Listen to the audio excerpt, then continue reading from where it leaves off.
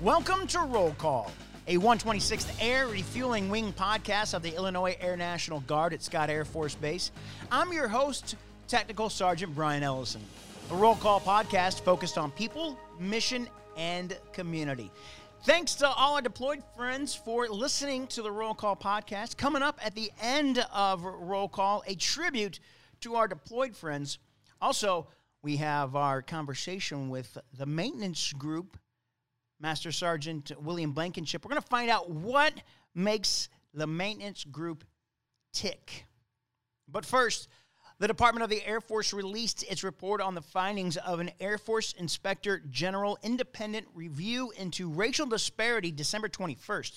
The full report is available for download on af.mil. The IG review focused specifically on assessing racial disparity in military discipline processes and personnel development and career opportunities as they pertain to Black African American airmen and space professionals.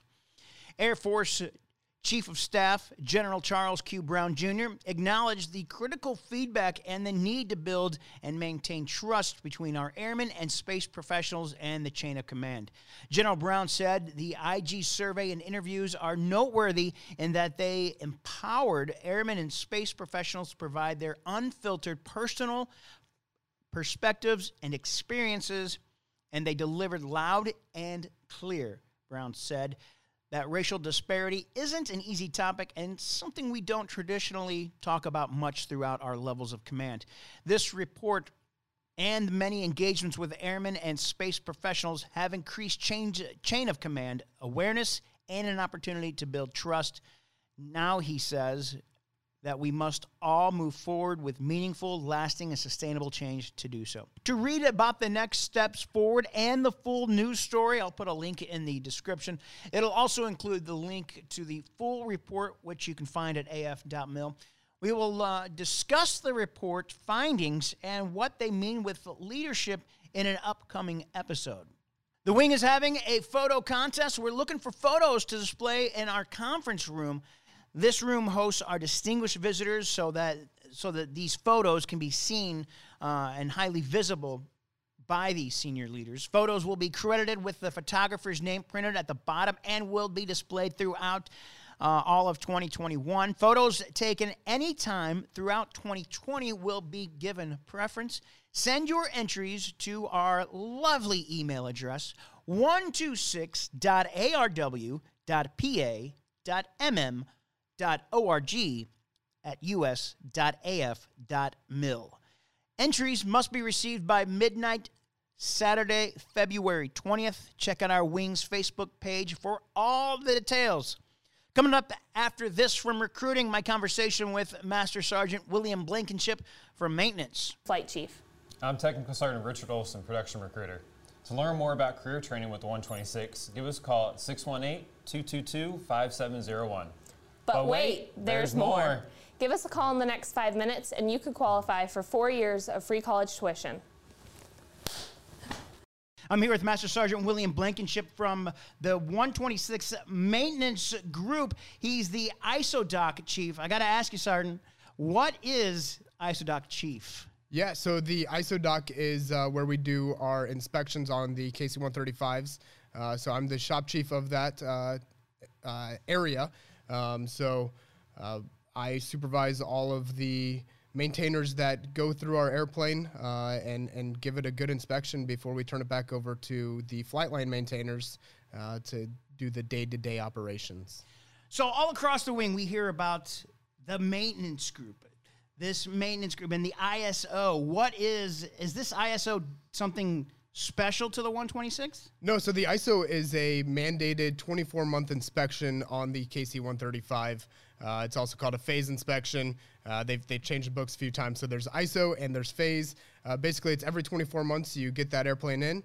You're going to take it apart. You're going to find anything wrong with it, and you're going to do a whole bunch of preventative maintenance on it. What sets your ISO process apart from other maintenance groups throughout the wing or throughout the Air Force? So we call ours Project 14. And the reason that we call ours Project 14 is because we do it in 14 days. That is huge when you look at the amount of maintenance events that are happening here. So we run one shift, and running one shift, we do 14 working days of doing this ISO process. And so what sets it apart is that we knock it out in a record-setting time, and then after it's done, the quality is what really talks of it. So the first 20 flights out of ISO were 80% of the first 20 flights we're going to fly code 1, which means that we're not going to have any discrepancies for those first 20 flights 80% of the time. And that's huge. How did you guys get to that point? Yeah, so it all started in 2009 with a series of CPI events. So the ISO process was really low-hanging fruit. There's a lot of parts to it, and with it being such a big maintenance event, we really focused in on that starting in 2009, like I said, with CPI events. So we sat down and kind of looked at where we were bottlenecking, where we could improve, and what we could do to make this a streamlined process. And so what we discovered is that not everybody was doing it the same. Not all technicians were doing the same thing every day. The work cards, the TO that tells you how to do the inspection was kind of all over the place. So one time it would have you at the bottom of the wing, the next card would have you on top of the wing. And then you also have all the specialists in there doing their inspections. And so we were all on top of each other and we were all over the place. So what we did was we created a flow chart. And this flow chart tells you exactly what to do and when to do it. And we created this off of 6 hours worth of touch time. So we work 9-hour days here, but we're only working on the airplane for 6 hours of those 9. And that's to keep everybody sustained, we're not having burnout, which by day 14, you're going to be tired if you're working all nine hours of those day. So we have 6 hours of touch time. Everything is planned out, so there's no guesswork of what you're going to be looking at on that day. When you come in, you have a sheet that shows you exactly what to look at. You get your TO out, and the TO pages are on those sheets. So it makes everything really easy. It also makes it transferable. So we send this to other units and allow them to perfect it, and we learn from those other units as well. Yeah, you mentioned earlier you were another unit was giving you guys some suggestions on maybe how to make it a little bit better or streamline it? Yeah, so right now working pretty heavily with Michigan Guard, and they're doing a really good job getting to this. And they've thrown some ideas out there that work better for us than what we're currently doing. And so we've adopted those. And that's really taken CPI, the continuous process improvement in the Air Force, and really elaborating on that of truly continuing to improve that process. ISO, what does it stand for? I remember if I asked you that. So that's isochronal inspection. Sounds fancy. What's an ISO? What is an ISO inspection? You say this happens every 24 months. Exactly what are you inspecting on when these planes come in? Because it seems like not a lot of time. It seems like there's a lot of time, not a lot of time between 24 months. I mean, what could go wrong with a plane in 24 months? But it is a plane, so I'm sure a lot. It is an airplane, and what we always try to remember as maintainers, and what truly matters is anytime this airplane goes up, it has to come back down. And there are three people on board at any given point, and so that's our biggest mission is to make sure that when that airplane comes down, the 3 people on it come down with it all in one piece, and they have a good mission and they're able to meet the mission that they're doing.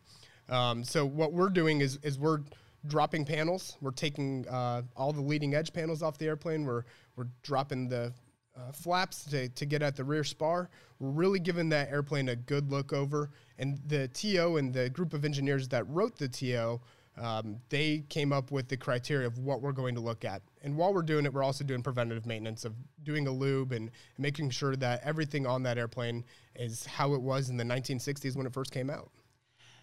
So you were talking that everybody has their own, they know what they're going to be doing that day. Absolutely. If I'm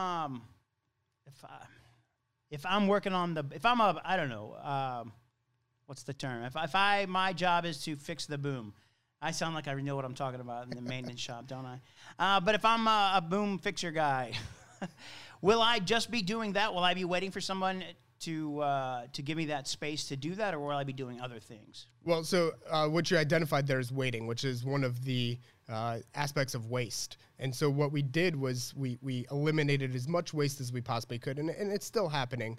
The boom fixers are known as hydro. All right, there you go. So our hydro troops, they actually take the boom off within the first couple of days. So the boom comes completely off the airplane. They take it into their shop to do the inspection, and they take that boom all the way apart, take every panel off of it, and really get in there and give it a good look over. And they're also doing preventive maintenance on that. Sometimes we find an issue with the boom that we can't fix, and so we order a whole new boom for the airplane in an ISO. But typically, you're not waiting for somebody else to do something, and that's why we have the flow chart to where you're not going to be standing still waiting for something to happen for you to be able to do your job. We have it all spread out to where everybody's getting their 6 hours of touch time in at the same time. That way you don't have that waste of sitting there waiting. If we did that, we'd probably be looking at a 30-day ISO instead of 14. What you say you mentioned that it's 14 days. Was it meant to be a 14-day process, or did you guys speed that up? So we created the 14-day process. There is no timeline of how long it should take you. The actual inspection portion of it only takes about 4 days, and that's going off of AMC guidance that you have 96 hours of status time for that inspection. And so we're following that to a T, and then we came up with our own flow plan of how to make sure that we get that inspection time in, we meet the guidelines that AMC has given us, and then we fix it in a timely manner to get it back to the warfighter. How many planes do you guys work on in a year? Because you guys don't just work on our planes. Yeah, great question. So fiscal year 2020, we did 8 airplanes, worked a little over 18,000 man hours on those 8 airplanes. Of those 8 airplanes, 3 of them were outside units airplanes. Wow. Why do outside units bring in their planes? You know, we open it up. We every year we send off fleet-wide to the rest of the fleet and say, hey, if you've got an airplane that you guys can't get to, or if we could relieve some burden off of you, we'll gladly take one of your airplanes and do a phase on it. So that does a couple things for them. It does a couple things for us. So we'll talk about us first. So what it does for us is it allows us to perfect our process. It also allows us training. So we have weekenders that don't always get to touch the airplane. So we can plan to have somebody else's jet in and work with our weekenders and get more training in. With the other units, it allows them to bring a phase in, so they're getting 2 phases done at once without truly running 2 phases, since we're running one for them. It also allows us to show our process with more than just sending an email out and saying, hey, look what we can do. It shows them, hey, you're going to send us our jet, or your jet, and we're going to finish an inspection. We're going to fly it once for you, make sure that it flies good, and then we're going to send it home. And we actually just sent one back to Bangor, Maine, and those guys were awesome to work with. And they sent a crew chief, and the crew chief loved the process, and they're working on doing their own process right now, kind of twisting ours. And that's the nice thing about our process is it's not. You don't have to just do our process. You can twist it. You can make it work for you. And that's what Bangor's doing. That's what Michigan's doing. And plenty of other units have also adopted it. But it really shows them, hey, we're truly giving you a quality product. So when this comes out, it's going to fly code 1 for you. When that crew chief comes down from Maine or Michigan or wherever, is he staying with the plane the whole time that's being worked on? The whole time it's here. Really? And he's just, what's his role during this? So typically when the crew chief comes from an outside unit, we will give them an assignment. So a lot of times where we're lacking is, say, lube items. So there's hundreds of items to be lubed on the airplane, and we don't always have the manning for that when it's an outside jet, because typically the crew chief from our jets is going to be with us, and they're going to be doing those items. So they'll do that. They'll kind of shadow me a little bit and see what I do to make our process flow a little easier, and really just give the airplane the final blessing. So what we like to do here is we like to sell the jet back to the crew chief. So we'll invite the crew chief over, and we'll walk the jet with them and make sure that we didn't miss anything and that they're happy with everything we did. It also gives the crew chiefs a chance to do some beautification. So just make it look a little prettier on the inside, or do some nose art, that kind of thing. You mentioned you mentioned phases. What are these phases that you talk about? Yeah, so a phase and an ISO are the same thing. Again, that's just your 24-month inspection. On top of the 24-month inspection, you also have a 900-hour. So every 900 hours on that airplane, you're going to be taking it apart, or it's 12 months. So in between our major phases, we have a minor phase, which is that 900-hour. So you're looking at a lot of the same stuff on those, but not everything is the same. What's been your guys' what is your most difficult, I guess, your biggest challenge in this? Oh, man, that's a hard question. So the biggest challenge to start Project 14 was complete buy-off. And so what I mean by that is we have other shops stepping outside of their comfort zone. So your avionics guys that typically work on radios and communications, now they're coming in, they're helping us depanel the airplane. That was a huge hinge pin and a huge bottleneck for us of getting this done in 14 days was the depaneling.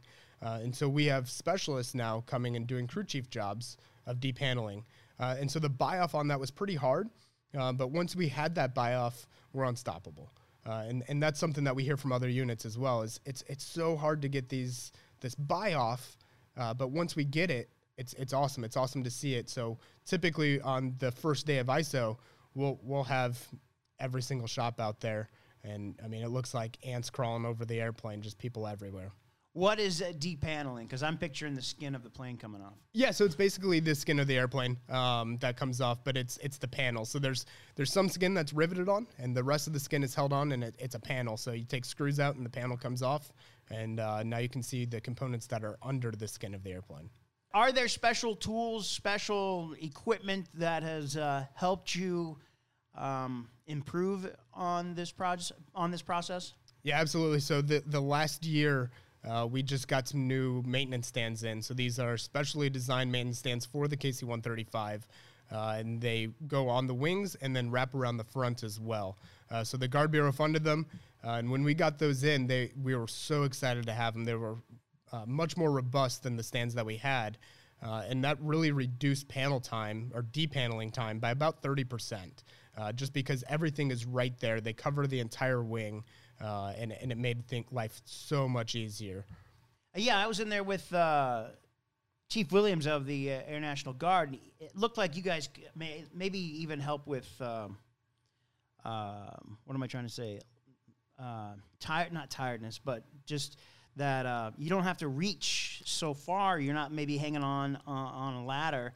You're basically feels like you're on the ground and you've got all that room to work. Maybe you're not getting as tired as fast. Yeah, absolutely. So we used to have to move stands around quite a bit, especially taking off the leading edge panels. And now you can just walk and raise your arms up with a drill and take those panels right down. So it really sped up the process. And we went a step further and mounted toolboxes to them. So our former toolboxes, we'd have to get off the stand, get the tools, go back up onto the stand. If you forgot something, you were making several trips. And so we got some new toolboxes and we mounted them to the stands, and it really increased productivity. So a joke around the office here with here in public affairs is I like to refer to you guys as the New York Yankees. You guys are always winning something. You guys are like the best maintenance group in the Air Force. What sets you guys apart? What makes you guys so great?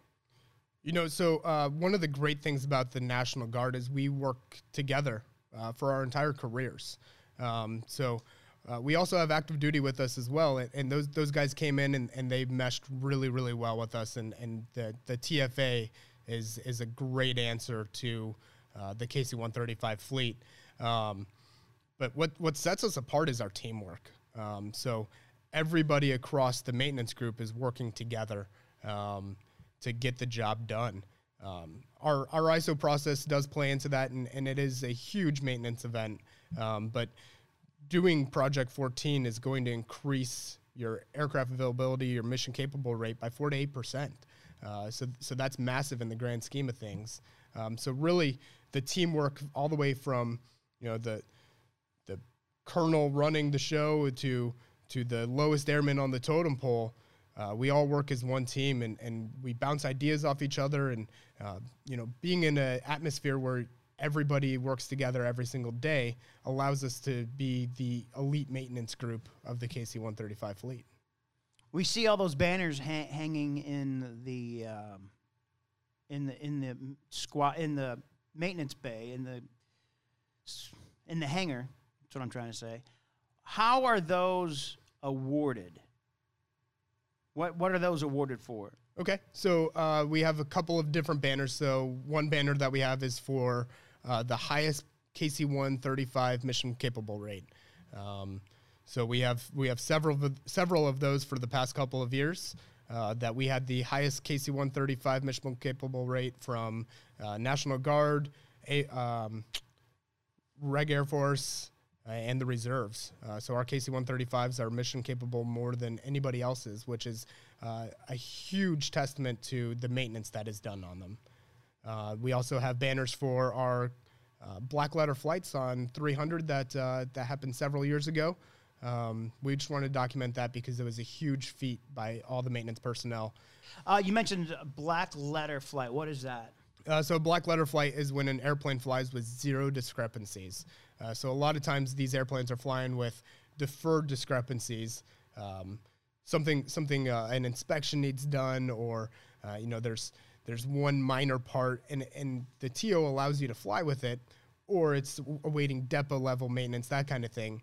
And so to have a black letter flight says that there's no maintenance waiting to happen on that airplane. And it took a lot of coordination, a lot of teamwork to make that happen. What's it feel like to be a part of a team that's this good, if I may say that? maybe I'm being a little too cocky, but what's it like just to be a part of the maintenance group? So a team that you refer to as the New York Yankees, I think a better analogy there would be the St. Louis Cardinals. I like that better. I'll never argue with that. So, it's a very humbling experience. I could take off work tomorrow, and this process is still going to flow the way that it needs to flow because of our teamwork. So, it's a humbling experience. It's awesome to come to work every single day and work with this team and get the job done. I like that. The St. Louis Cardinals. St. Louis Cardinals, much better than the New York I totally agree. I totally agree with that. We're talking with Master Sergeant William Blankenship, the ISO Dock Chief of the 126th Maintenance Group, talking about all the fantastic things they do at just an amazing group of people there. And just to hear everybody across the wing and pilots talk about this maintenance group is... It must be for you guys just a great honor, or I guess if I could say a great honor. Yeah, absolutely. Or fills you with pride, at least. Right. Yeah, it is it's very prideful. Like I said, it's very humbling to be a part of this team and to watch the work that we do. So your dad's in the unit, is that right? That is correct. My dad is in the unit. He's in the maintenance group as well. What's it like to work with your dad, or have your dad in the same building as you? Yeah. It's interesting for sure. So that's a guardism, definitely. Yeah. Me and my dad get along really, really well, and it's nice to have somebody there that you've known your whole life that you trust to be a mentor and help guide you in your career, and to have somebody that will have no judgment when you go bounce a question off of them and say, hey, I don't know what I'm doing here. So it's really nice to have that. Everybody always says the Guard's a family, and not only is the Guard a family, but there's a lot of family working in the Guard. Yeah. Your dad is Chief Master Sergeant David Blankenship. Correct. Yeah. And what's his role over there? So he is the CM chief. So he is the chief over most of our specs, our specialists. Okay. So he's over avionics and hydro and jet shop, just some of the more specialized maintenance guys. And then his counterpart, my chief, Chief Durant, he's over us and R&R and sheet metal. So those two work as a team to coordinate all of the maintenance events going on. So is it difficult to have your dad as a chief, or is there certain rules that say you can't be in the same chain of command, or how does that work? You know, I think the way those rules are that there has to be a level of separation between us. So my dad's not in my chain of command, which is awesome. I'd love to keep it that way for my entire career or until he retires. That'd be fantastic. It wasn't ever weird. You know, when I came into the Guard, he was already in the Guard. And this unit moved from Chicago in '99, and I was 8 years old at the time, and I moved with the unit. So it was never really weird, and it was always really nice to have his office to go to and say, hey, what am I doing wrong here? Or, hey, I need some help here. And for him to be my dad and be able to give me that advice, but also to give the advice that he would be giving as a chief already. So why did you join the Air National Guard? You know, so with my dad being in it, it was something that I always saw, and you know, it's a good career. But I didn't join the National Guard as a career move. I actually joined to pay for college. So the National Guard in Illinois has great benefits. Go to school for free and get paid while doing it. So I joined the National Guard really to go to school and to gain a skill and to serve my country. And that kind of blossomed into a full-time job and a career that you can't trade for anything. We work a great schedule here, 549, so we have every other Friday off. And you learn a skill that going to college wasn't going to teach me. And I work with some of my best friends. So the Guard has been the best thing to ever happen in my life. Minus my wife and kids, of course. Of course. Why? So, what made you? I think we know the answer to this, but what made you choose coming to the 126th? Well, it's a family ordeal. Yeah. So there was no question of do I join the Guard or do I go active duty. Active duty definitely has its benefits. You get to travel, you get to move around. I wasn't ready to do that. I wanted to stay here. And like I said, the plan was to go back to school, which it took me 10 years, but it finally happened. But good job. Hey, thanks. I think it took me 20. Right. Yeah, it happens. You come into the Guard and you want to go to school and you realize, hey, there's a career to be had here. But there's plenty of guys, plenty of my weekenders that go to school full time. It's a great opportunity. It just, active duty wasn't the route for me, and the 126 was already a family, so that's why I came here. Are there any jobs available in your that you know of in your vicinity, in your hangar there, that somebody who's maybe interested in full time or just a regular duty guardsman might be interested in, that you know of? You know, right now I don't know of any full-time positions available. What I do know is that we're always recruiting for weekender positions. So you come in 1 week in a month, or you're 15 days a year, you have opportunities to deploy. One of the great things about maintenance group is we typically only deploy for 60 days. We're not, those 6-month deployments, those 15-month deployments. So that's a great way to see the world. And they're always recruiting for maintenance positions. I would get with our recruiting department and reach out to them, and they will coordinate with bringing you in, and we'll gladly show you what we do here. What did you do before you became the ISO doc chief? So when I first came in, I came in as R&R, which is Repair and Reclamation, also known as AR. And so they are the maintenance guys that do all the flight controls and landing gear maintenance. So that's the really heavy maintenance. They're rigging the flight controls. They're pulling flight controls off. So when I say flight controls, I mean like your flaps, your ailerons. Oh, okay. All the big components of the airplane. So I came in as a weekender doing that, and then full-time went to the ISO doc, and then I actually bounced back full-time to R&R, and then I actually left for a little bit to the civilian world. Realized the civilian world is not as cool as the National Guard job. And so I came back, and when I came back, I was in my position back in the ISO doc for about 5 months, and the former ISO doc chief left, and opened up a position, and I was lucky enough to be selected for it. Wow, congratulations! That's great. Thanks. I know how it feels. Yeah, I'm on a tech position right now, temp tech position, and I'm just like, okay, how do I stay in this job? Right. You can't beat it. It's the best kept secret. It is indeed the best kept secret.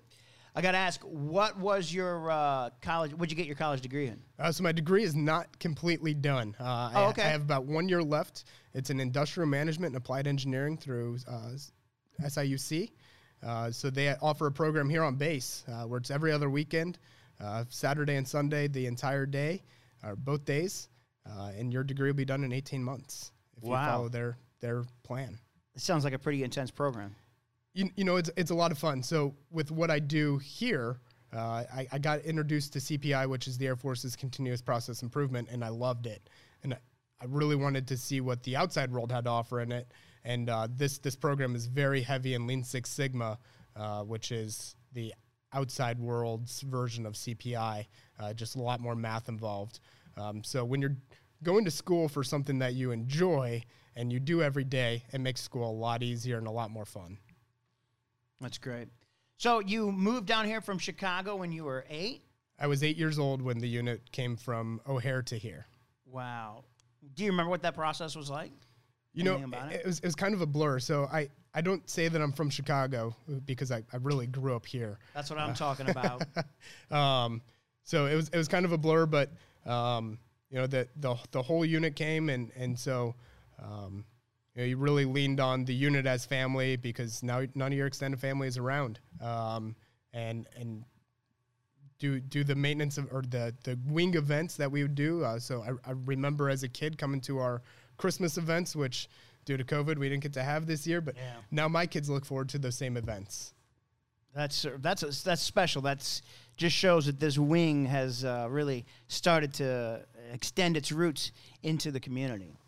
Absolutely. And you're a Cardinals fan, which is great. How did you leave Chicago and they let you leave and become a Cardinals fan? Well, so you know, like I said, I don't really claim to be from Chicago anymore. I really grew up here. That's great. And when you're this close to St. Louis, I don't think you really have a choice but to be a Cardinals fan. That's right. That's that's correct. My son was born in Wyoming, and he told me when he was like 6 or 7 that he was a Rockies fan. I said, "Yep, you can start walking now. You can sleep right outside, son." But he's come around. He's 9 now. He knows what team to root for. Okay, Sergeant Blankenship, one more thing before you go. The chief was just here, the chief of the Air National Guard. He was talking about men possibly getting beards, which I'm all for because I ride a bike all year round, and I usually, like this Friday or Saturday, I was running around with my gator neck over my chin and I was like, man, if I could only have a beard, that would cover that up. But that would be awesome. So that may be coming down. And now I understand. I don't know if this is true. I mean, it's shorts for maintenance. Where do you stand on this? You know, we have a policy here of in the winter, stay warm, right? So you can't always stay warm with the gear that we can get. So we'll go out there wearing a Carhartt jacket or whatever we can do to stay warm. And I really like the fact that we're getting to stay cool as well. So especially downrange, and that's where this kind of stemmed from. Of these guys are always hot. I mean, it's not cool out on the flight line. And so if you can wear shorts and do your job and it makes you do your job better, I'm all about it. All about some maintenance shorts. Does this mean you have to still wear the boots? Well, of course. Boots and shorts? Yeah, I think that's the look we're going for. I think that's a really good look, actually. We'll see if my wife will let me do it in the summer to kind of get used to it. It makes me think of, you see those Vietnam movies where the guys are out on the flight line with their white T-shirts on, their dog tags out, shorts and boots. Yeah, I mean, I think it's a good look. Let's get back to it, especially with a beard. Man. I'm all in. That's where the Air Force is going, and I couldn't be more on board about it. All right, thank you, Master Sergeant William Blankenship, the ISODOC Chief. Thanks for coming in and talking to us again. You're from the 126th Maintenance Group. Appreciate it. Hey, thanks for having me. Really appreciate it. Now, how cool is it that we have a maintenance group that is this great? They're rock stars of the maintenance world. And really, they are the Cardinals of maintenance, because the St. Louis Cardinals of maintenance, because the Cardinals have developed what's called the Cardinals Way, which is a very professional, very just methodical way of going about their business and everyday life and how they conduct themselves on and off the field. And if you don't follow the Cardinals Way, you're out of there. And I'm not saying that's how it is in maintenance, but I mean, they are the cream of the crop for in maintenance, and it's just awesome to hear about all the great things that they do there. Because Colonel Jackson recently took over command, he has to conduct a climate assessment of the wing. He is asking us all to take the climate survey no later than February 21st of 2021. That's the end of February drill. This gives you the opportunity to let the commander know about any work issues that concern you the most. The survey is voluntary. You can find that link from the climate survey in your military email. The combined federal campaign is going on now through January 15th. CFC is the world's largest and most successful annual workplace charity campaign, with almost 200 CFC campaigns throughout the country and overseas, raising millions of dollars each year. Pledges made by federal, civilian, postal, and military donors during the campaign season will support eligible nonprofit organizations that provide health and human service benefits throughout the world. Don't forget to check us out on social media, including our YouTube page. You can find all of our links to our webpage and YouTube at our new link tree. It's a funky kind of address. It's linktr.ee/126ARW. I'll put it the link tree description in our description. If you're watching on Facebook or Instagram, you get to see my awesome mustache. Yeah, I think it looks pretty cool. I didn't like it at first, but now that I ride my bike outside in the winter, man, it really keeps that upper lip warm. I only got to put the gaiter over my chin. It's a pretty sweet stash. I think it's about as nice as General Nizamis' was in 2000. I'll share a picture of that. You can also download this on your favorite podcast app as well, which you'll see all that in the Linktree if you go to Linktree. If you want me to highlight someone or something on roll call, or have an event you want highlighted, send us an email, 126.arw.pa.mm.org@us.af.mil. This is the last podcast before Christmas. Take time as you can in the coming days to relax and recharge. Connect virtually with your friends, extended family. That's what we're going to do on Christmas Day. And, of course, connect virtually with your with members of your unit. Let them know that you're thinking about them on this Christmas Day. That's what I like to do at the beginning of Christmas, is let everybody at least in our office, wish them a Merry Christmas. The pandemic remains a significant risk, so take precautions to protect yourself and keep your family safe. I want to end this podcast being released right before Christmas with a Soldier's Silent Night. It was written by Lance Corporal James Schmidt. He originally called it, he originally called it Merry Christmas, My Friend. We've since called it a Soldier's Silent Night. He wrote it while serving as the battalion counter sniper back in the, it was 86 or 87. This guy's now an entertainment lawyer. It's pretty cool. But he wrote this back in the 80s. He wrote it. He was at the Marine Barracks in Washington, D.C. He wrote it while he and his fellow Marines waited for the commanding officer's Christmas holiday decorations inspection. While other Marines decorated the barracks for the annual Christmas decoration contest, Schmidt contributed his poem to his section. Over the years, the text of Merry Christmas, My Friend has been altered to change the Marine-specific wording into the more generic term soldier and to incorporate the line-ending rhyme changes necessitated by those alterations. To our deployed friends, we miss you. We'll see you soon. 'Twas the night before Christmas. He lived all alone in a one-bedroom house made of plaster and stone. I had come down the chimney with presents to give, and to see just who in this dwelling did live. As I looked all around, a strange sight to see, no tinsel, no presents, not even a tree.